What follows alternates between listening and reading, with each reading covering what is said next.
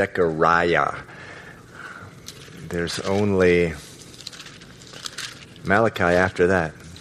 And between Malachi and John the Baptist, there's no one. At least that's written in the Bible. So, Zechariah. If you need a Bible, raise your hand. Anyone need a Bible? If you do, raise your hand. We have a Bible. Okay. Zechariah. Let's pray before we begin. Father, we thank you, Lord, for this book. I think of this book, Lord, just filled with references of you, Lord Jesus. It's packed with it. What an encouragement, Lord. Just as we were talking about this morning, just every one of you needs to have a defense for the reason that the hope is within you. And this book, just all alone, Lord, is just a defense for our faith. There's so much fulfilled prophecy in this book. And Lord, we don't want to miss anything. And so I just pray in Jesus' name that you will lead us and guide us through the word this evening. Build us up, Lord. Let's pray for the nursery. Pray for the lady study that's going on. Just pray for Rock the World. Just bless your church. Bless the churches throughout the city, as there are a number of them meeting this evening, Lord. I pray this in Jesus' name. Amen. Okay, Zechariah. Zechariah mentions the phrase, the Lord of hosts, 53 times. The Lord of hosts. Hosts is usually referring to an angelic army. It mentions the words either Jerusalem, Zion, or the city 44 times. A lot of the references are to the distant future.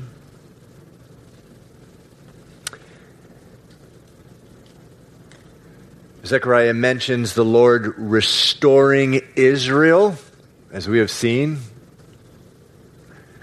in our lifetime. I don't think anyone here is quite that old, but not even me. But it mentions that 19 times, just a lot of prophecy. It mentions the Lord's universal reign. And by that, it means Jesus reigning on the earth physically. Mentions that 12 times. And it also mentions the Lord dwelling in the midst of his people, again, as he's dwelling physically at some future time, 9 times. And as we've mentioned before, when Jesus came, many of the well-read Jews thought that Jesus was going to physically reign then. In other words, he was going to defeat the Romans who were ruling in the area of Palestine at the time, and that he was going to set up a kingdom. And that's why the 12 apostles would argue who was going to have the best position in his cabinet. Even John the Baptist was mistaken. He thought that Jesus was going to come in and he was going to be the Messiah, who was going to take over then. A lot of it is because they were well schooled in prophets such as Zechariah. This book is quoted 40 times in the New Testament. 40 times. Now, I'm not sure, but that may be second to only the Psalms. Isaiah may be quoted more, but is quoted repeatedly throughout the New Testament. Remarkable pictures of Jesus Christ in this book. The picture of a king riding into Jerusalem on a donkey, right out of Zechariah.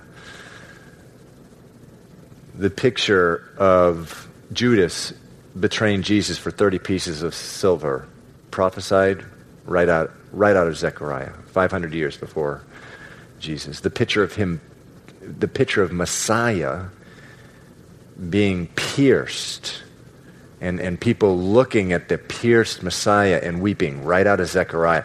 I remember years ago, one of the friends here of the church, Garrett Smith, who was with Jews for Jesus, came here. He's probably spoken at the church on Sunday morning about 10 times, but one of the first couple times was he just taught out of the book of Zechariah. I was amazed. I was just amazed at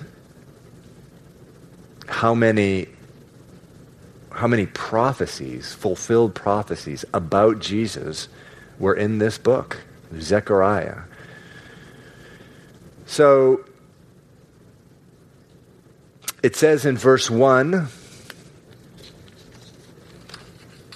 it says, in the 8th month of the 2nd year of Darius, the word of the Lord came to Zechariah, the son of Berechiah, the son of Iddo, the prophet. And so that reference to Darius should remind some of you that this is a post-exilic prophet, meaning it was after, it took place after the exile. Dave, do you have, we have a bunch of charts. Hey, Sam, do you have the laser? So I'm just, again, if you weren't here last week, this is where, thank you, Sam. So this is after Solomon here, Israel split in two. 10 tribes in the north. Here's a list of the kings, and here's a list of the prophets. Elijah was the first prophet to the northern kingdom. You can scroll a little. Here's the prophets to the southern kingdom. Jonah, Joel, Isaiah. Here's the kings in the south here. Kings in the north, all bad kings, every single one of them. Kings in the south, there were some really good kings. You can scroll a little bit more. There's Micah. And then, so here, just up a little more, that's perfect. So here, Jeremiah, Zephaniah, Habakkuk, and Ezekiel were all prophesying during the closing years of the Jewish kingdom. The kingdom of Israel, which started with Saul and ends with this guy Zedekiah. The whole Jewish kingdom, start reading the Bible, what is it? What's even the purpose of a kingdom? I mean, that's kind of weird. A kingdom, isn't God our king? Well, the reason God established Saul and then David as a literal physical kingdom, it was a foreshadowing. It was a prophetical type of what was to come and be fulfilled in Christ. But, of course, there was a big problem with it, and that was what? Obviously, the kings were who? Humans. And as such, ultimately, they failed. The very end, the last good king was this guy Josiah, and he was a really, really good king. But the last kings were his sons Jehoiakim, Jehoiachin, Zedekiah, and at this point, Jeremiah having been warning them for literally 40 years that Jerusalem was going to be wiped out if they don't repent. And they didn't repent. Jerusalem was wiped out. The temple, which was just which was the heart and soul of their existence, was completely demolished. The temple was under Zedekiah, and all the Jews were either they were murdered. The poor stayed around there, or they were taken into exile in Babylon. Babylon is modern-day Iraq, 900 miles away. Now, during the time in Babylon, Ezekiel and Daniel were prophesying to him, and that was for a 70-year period. Jeremiah here had prophesied that they would, because of their sins, they would be literally taken away from the land for 70 years. But at that point, they would return. And so during that 70-year period, that's Ezekiel and Daniel. But after the exile, and you can move up a little now, Dave. Other way, sorry. After the Babylonian exile, Ezekiel and Daniel, that's the post-exile prophets. And that is Haggai, who we were studying last week, Zechariah, who we're with today, and Malachi. And during that time, there's governors, there's not kings. There's not going to be another king until Jesus. There's not going to be another Jewish king until Jesus reigns again. At the time that Jesus was born, for example, the Jews were there, but they weren't in charge. They were not a sovereign nation. They were not in control of their own government.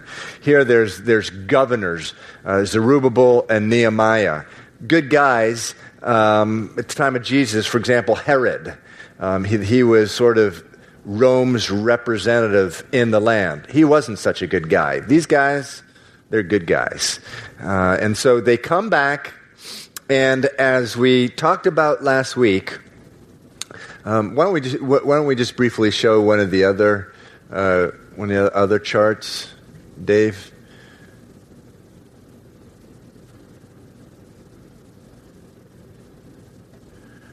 So here's when you have to turn your head. It starts all the way from Abraham, Genesis, was that chapter 12?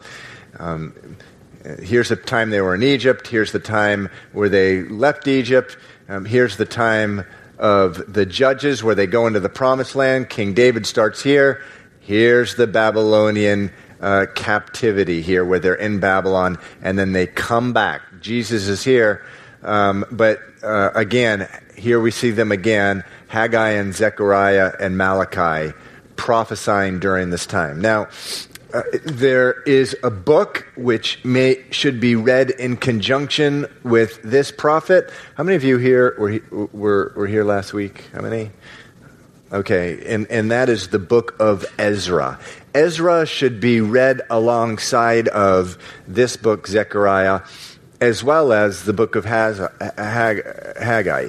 In the book of Ezra, it actually chronicles when the Israelites came back from Babylon. There was the king of Persia, Cyrus, actually gave a decree commanding the Jews to go back to Jerusalem, to their homeland, and rebuild their temple. Isaiah the prophet had actually prophesied that. And 200 years before. And so Cyrus gives this decree. They go, 50,000 of the Jews leave Babylon. They come back to Israel. They begin the rebuilding of the temple. But then their neighbors, the Samaritans, I think folks that were formerly Ammonites, just surrounding enemies, same enemies, amazingly, that descended from the same enemies that Israel has today, came against them. This is amazing, the history of Israel. Came against them saying, what are you doing building in this land? They complained Cyrus had left power. They complained to a new emperor saying, this people has a history of being troublemakers. You need to stop them from building this temple. And the new emperor said, okay, yeah, they're right. This country, this nation does have a history of being rebellious. And the whole thing stopped. And it stopped for 15 years. Until two guys arrive on the scene. One, Haggai, and the other is this guy, Zechariah. Now, Haggai, as we saw last week, he was a rebuker. He went in and got in people's face and rebuked them. And you guys are disobeying the command of God. And God has ordered famines in your life. God has ordered the pockets that you fill with your money to get holes in them, so all your money would fall out. He's brought calamity on your life. Why? Because you are disobeying the word of the Lord. Why did you come back? Why did you come back to Israel? Well, we came back to build the temple. Well, why aren't you doing that? Well, the emperor told us not to. And he said, well, what has God told you to do? And they began building the temple again and really pressed the issue with the emperor back in Persia. And they got a favorable ruling this time, and they completed the temple. And so we talked last week just about the importance.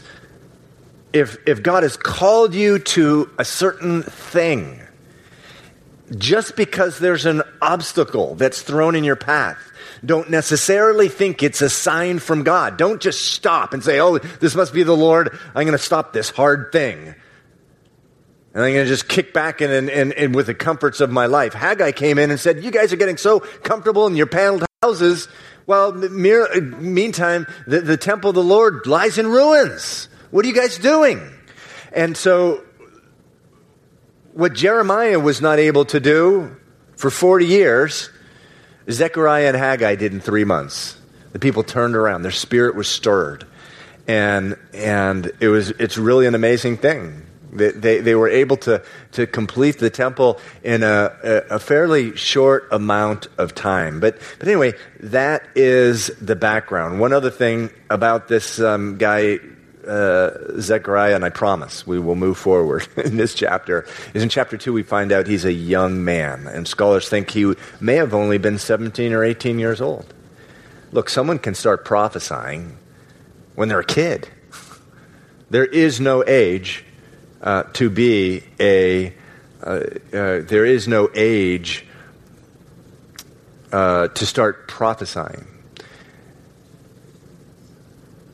For a priest, there was an age. It was 30 years old, but not for a prophet. So anyway, it says in verse 1, in the 8th month of the 2nd year of Darius, the word of the Lord came to Zechariah, the son of Berechiah, the son of Iddo, the prophet, saying, the Lord has been very angry with your fathers.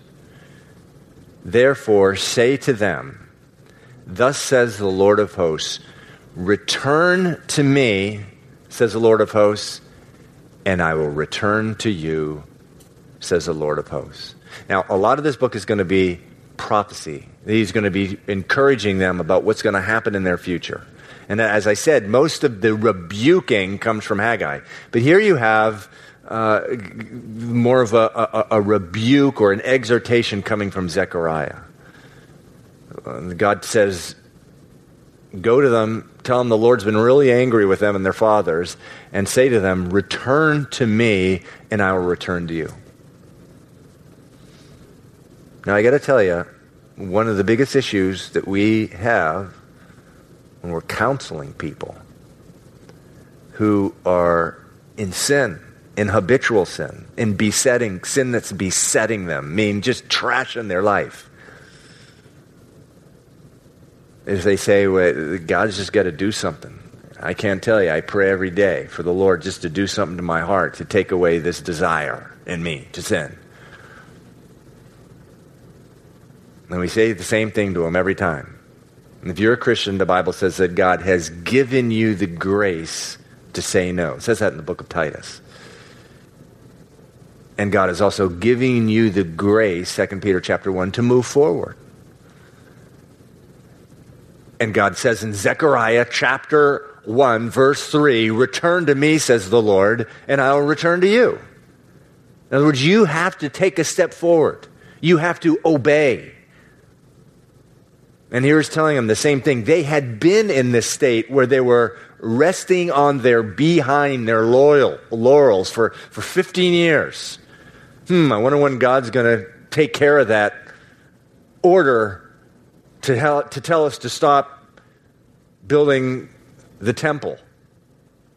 Well, maybe you're supposed to take care of it, So that they had gotten so complacent.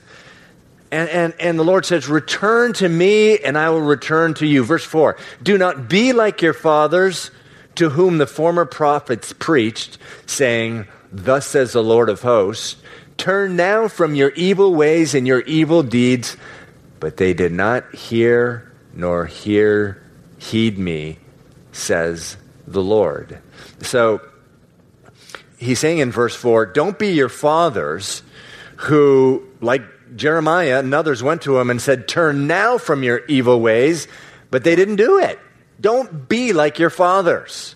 And it says in verse 5, it says, your fathers, where are they? They're dead. And then he says, and the prophets, do they live forever? Are they still around?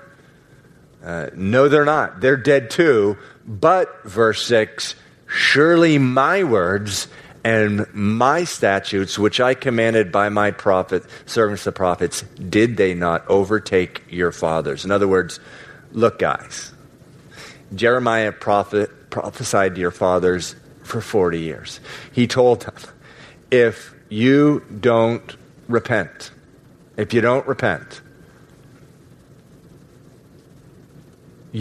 many of you are going to be killed. Many of you are going to be put to death.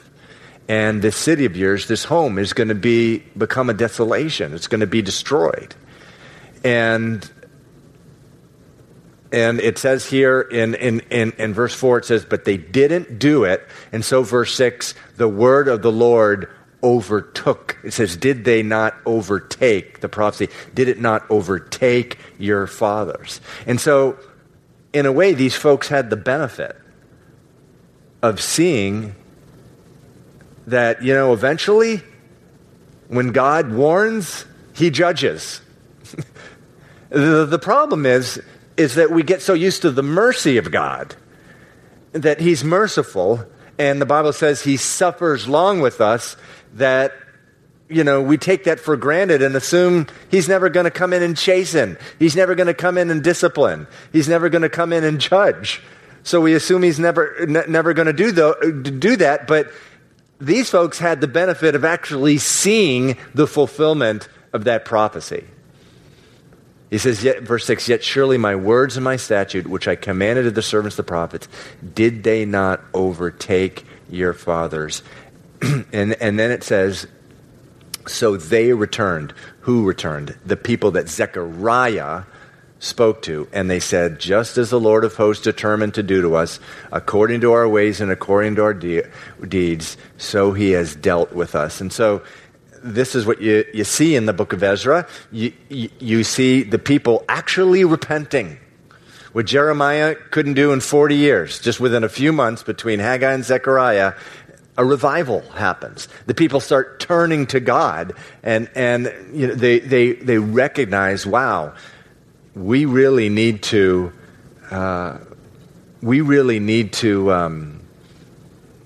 follow the Lord here. We really need to follow the Lord. Now, the interesting thing about this guy Zechariah, Jesus makes a reference to this guy Zechariah. He makes a reference to Zechariah in the book of Matthew. You don't have to turn there, but in Matthew 23, when he is confronting the Pharisees who had turned the wonderful faith in Jehovah into an ironclad religion which had just become a burden to the people. And they had taken the worship of Jehovah and turned it into something that was really they used for their own profit and for their own power. And he said to the Pharisees, he said in Matthew 23, he said, I send you prophets, wise men, and scribes. And he says, I'm going to send you prophets, wise men, and scribes. Some of them you will kill and crucify. Some of them you will scourge in your synagogues and persecute from city to city, that on you may come all the righteous blood shed on the earth, from the blood of righteous Abel to the blood of Zechariah, son of Berechiah, same guy, whom you murdered between the temple and the altar. So at some point, at a time in the future here, it's probably in the distant future, the same guy was murdered in the temple. It shows the hazards of being a prophet, to the nation of Israel. But at this time, at the beginning, he actually saw the people repent. He saw them repent. So verse 7 of chapter 1 says this. It says, on the 24th day of the 11th month. So this is 3 months, for those of you who care, and I hope some of you do, at least some of you, this is 3 months after Haggai started prophesying. Zechariah started prophesying. So the Lord said, this is a stubborn people. I'm going to send 2 of these guys. On the 24th day of the 11th month, which is the month of Shabbat, in the second year of Darius, the word of the Lord came to Zechariah, the son of Berechiah, the son of Iddo, the prophet. Now buckle your seatbelts here. This is gonna. We haven't been one of these prophets for a while. This is kind of like reading Ezekiel, where we're going to see some freaky things. It's kind of nice every few books to get a vision that's like, okay, wow, this is what's up with this. But here's the vision that he saw. I saw by night, and behold, a man riding on a red horse, and it stood among the myrtle trees and in the hollow. And behind him were horses, red, sorrel, and white. And so he sees this vision. There's a man riding on a red horse. And it stood in the myrtle trees. And behind this one horse, the man sitting on the red horse, there were other horses, red, sorrel, and white. You say, what is sorrel? Who knows what color sorrel is? Anyone know what the color sorrel is? What's that? You're right. It's close to this chair that I'm on. But here, just in case you didn't know, I brought you a picture of a sorrel-colored horse. This is it, right here. Sorrel. So now you know. In America, actually, they call that what? Chestnut color. But so anyway, line by line, verse, chapter by chapter, verse by verse, word by word. Want to make sure you know what sorrel means. And so there's a man on a red horse. And then in verse 9 it says, then I said, my Lord, what are these? And it says, so the angel who talked with me, that's really interesting, there's an angel talking with Zechariah here. He says, so the angel who talked with me said to me, I will show you what they are.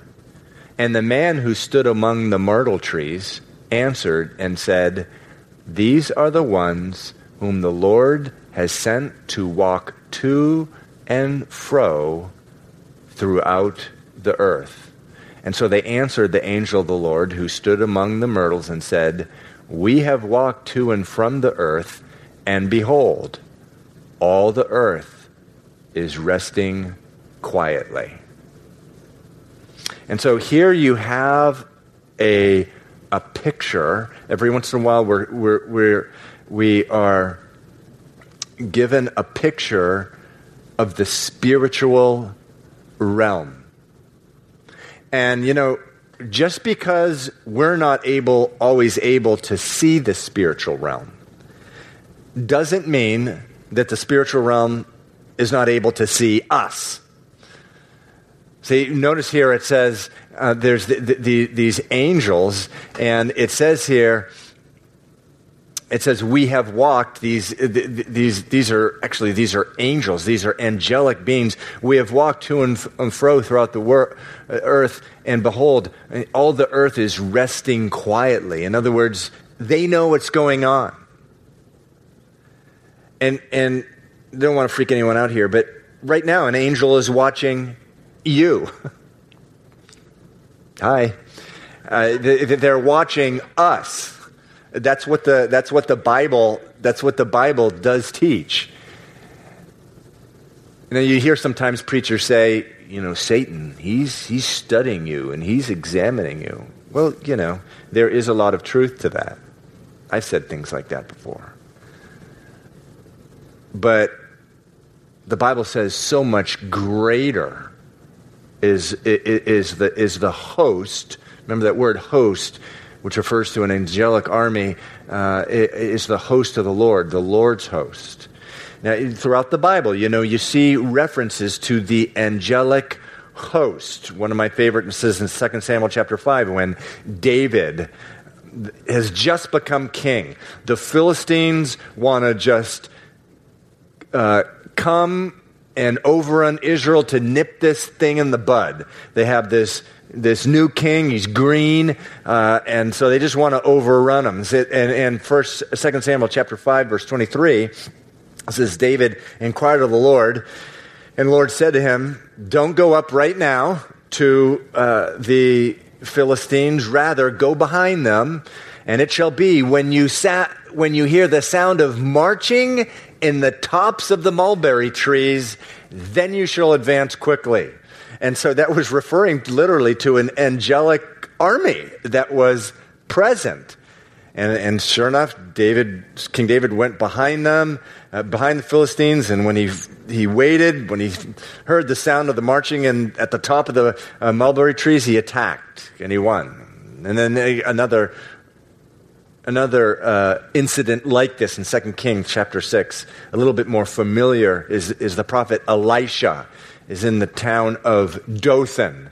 And the king of Syria is so exasperated because everywhere he goes, it seems like someone has ratted him out and told the enemy of his plans. And someone finally goes to him and says, there's a reason someone always knows your plans in advance, and that's because there's a prophet in Israel, and he knows everything. He knows about your dreams. He just knows everything, referring to the prophet Elisha. And the king of Syria said, where is this guy? He's in Israel, in the land of, he's in Dothan, in the land of Israel. And so, well, we better go and get him. Now, doesn't he figure out that if this guy knows everything, he's going to go to Dothan? And so, there's this scene of Elisha and Dothan, and Elisha. It's kind of like Jesus when he was sleeping in the boat in the middle of the storm.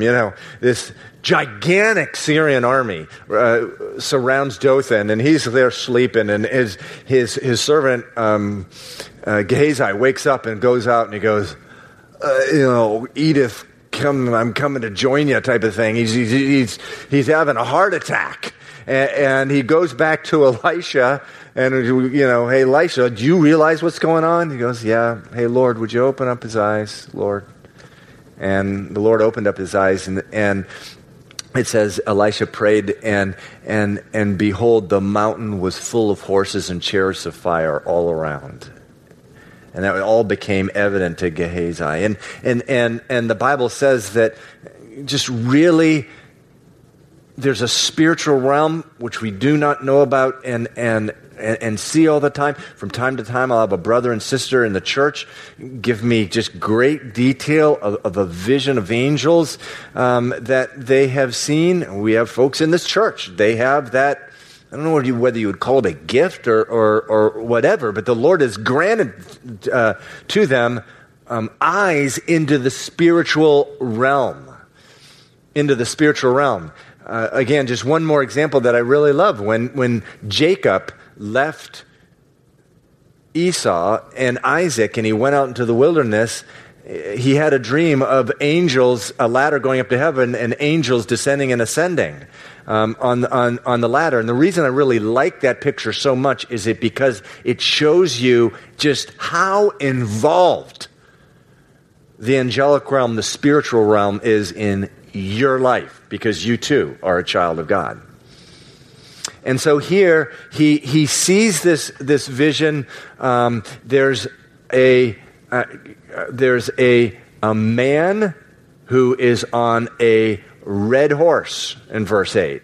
Now this picture is a picture of none other than Jesus Christ.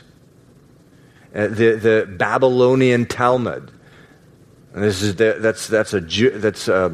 Jewish scribes wrote the Talmud. It's sort of extra outside of the Bible documents, which chronicles sort of scribes and what they thought of different verses. They point to this verse, and it says in the Babylonian Talmud, it says, "This is none other than the Holy One, and he is a man of war," referring to the Messiah here.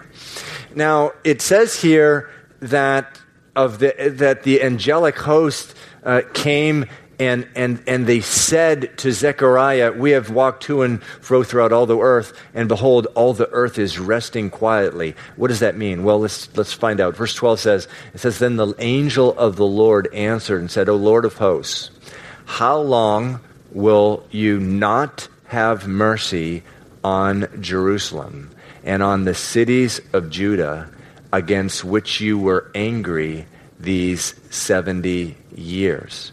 And the Lord answered the angel who talked to me with good and comforting words.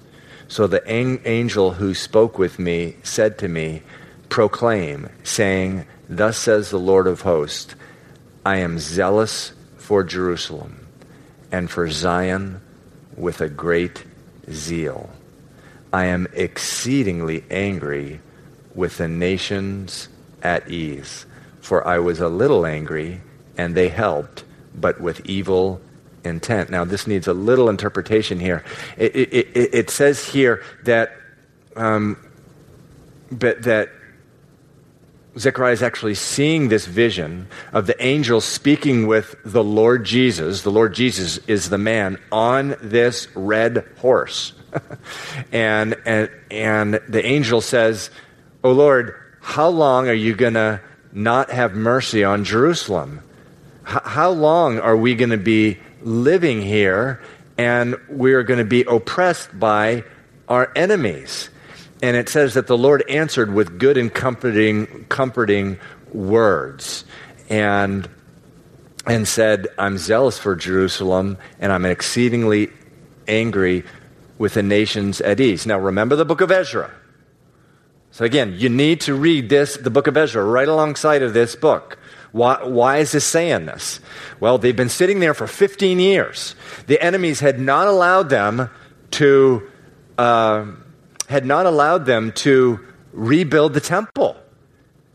The Ammonites and the Edomites and the Samaritans, their enemies surrounding Jerusalem, all circling around, kept them sort of in a defeated place.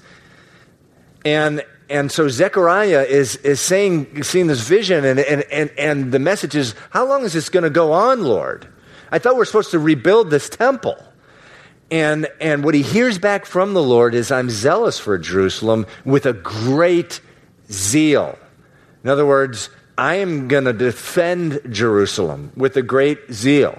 And it says, I'm exceedingly angry with these nations who are at ease. In other words, it's a little confusing because of that phrase, at ease. What he's saying is, these nations who are sort of just enjoying themselves, living around Jerusalem, they're at ease, they're at comfort. It's not going to be there anymore because I'm going to be coming against them.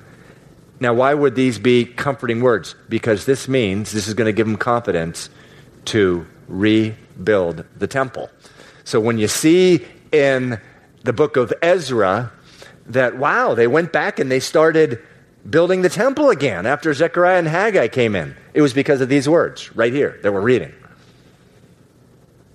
where Zechariah came in and said, look, I saw a vision, and God said he's going to be zealous for the city. And he says that these people who are oppressing you right now, not letting you rebuild this temple, I'm going to take care of them. And the people, by faith and faith alone, they proceeded. Now that's an encouraging word for me.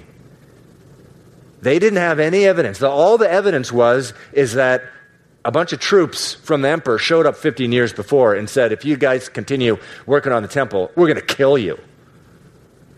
All they had to go on was, well, this guy is telling the truth. He says he's a prophet.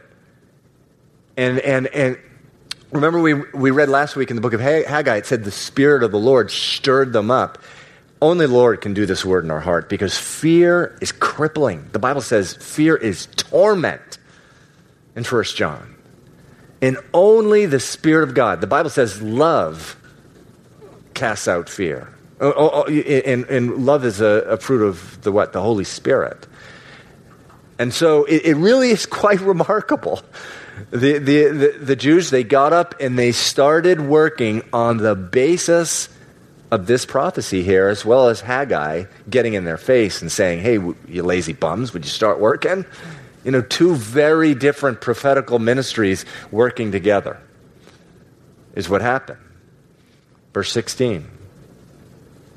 It says, therefore, says the Lord, I am returning to Jerusalem with mercy. My house shall be built in it, says the Lord of hosts. And our surveyor's line shall be stretched out over Jerusalem. And that may be a reference to the fact that after the temple was built, what happened? What was built after the temple was built? The walls. That's right. Nehemiah shows up and there's no walls. And they needed walls because their enemies, after the temple was built, their enemies continued to threaten them. And so that may be a reference to the larger restoration of Jerusalem. Again, it's a prophecies. Verse 17, again proclaim, saying, thus says the Lord of hosts, my city shall again spread out through prosperity. The Lord will again comfort Zion, and he will again choose Jerusalem. And so comforting words to them that not only Jerusalem would be rebuilt, but cities throughout Israel would be rebuilt. One of those was the city of Nazareth. Nazareth is a really interesting place. The word Nazareth means, Nazar means branch. And some people wonder, why did Jesus was from what house? He was a descendant of what tribe? Judah. And some people wonder, well, what? Nazareth is way in the north of Israel. Why did Jesus go back to the north part of, why did Jesus' descendants, return from Babylon back to the northern part of Israel?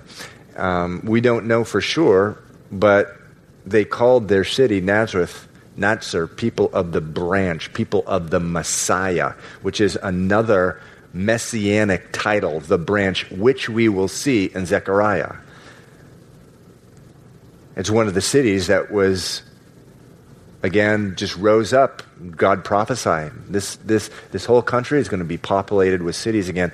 Must have been an amazing thing for these Jewish people to be hearing, because it had just been overrun by the enemy. Verse 18. Then I raised my eyes and looked, and there were 4 horns. It's another vision. And I said to the angel who talked to me, what are these? It's really nice to have an angel right by you interpreting your visions. And so he answered me, these are the horns that have scattered Judah, Israel, and Jerusalem. So, let's continue. Verse 20 says, then the Lord showed me 4 craftsmen. And I said, what are these coming to do? And so he said, these are the horns that scattered Judah so that no one could lift up his head. But the craftsmen are coming to terrify them, to cast out the horns of the nation that lifted up their horn against the land of Judah to scatter it. So, what's this all about? Remember, every jot and tittle in the Old Testament, we're not supposed to just read over to say we read it. The Lord wants us to dig in. The four horns represent those four nations which enslaved the Jews and scattered them throughout the world. Again, verse 19, what are the horns? These are the horns that have scattered Judah, Israel, and Jerusalem. One of those horns would have represented Assyria. Assyria came into the 10 tribes in the north and scattered the Jews all around the world, all around everywhere in the world that the Assyrians had power over, they sent the Jews to, including just way out east in India and places like this, and or the Jews eventually made their way to these places. The Babylonians did the same thing. The Persians, the Medes, were involved in taking the Jews and just sending them all over the place.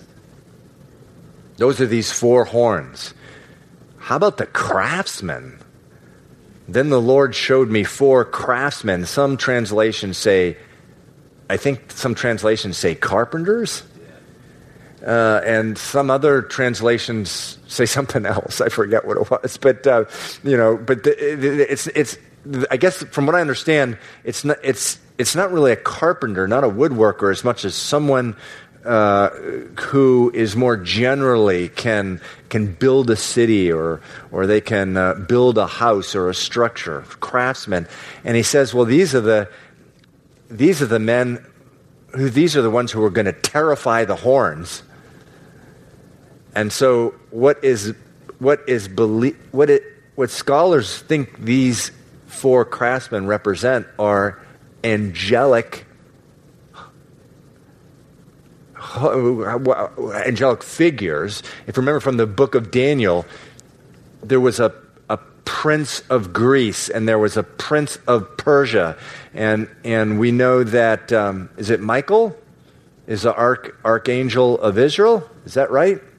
And we're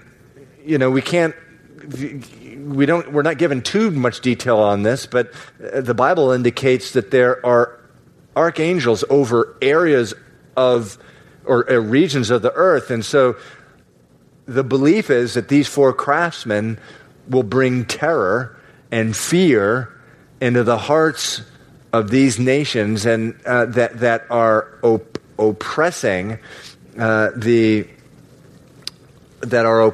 Israelites and preventing them from building again.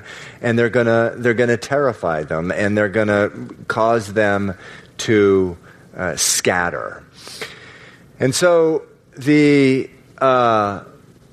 vision, this prophetical vision given to Zechariah, and it's meant to encourage them. And so, to me, fascinating here the interplay between Haggai, who's more of sort of a practical rebuker, and Zechariah, which gives them a real vision. So the ministry of the prophet here.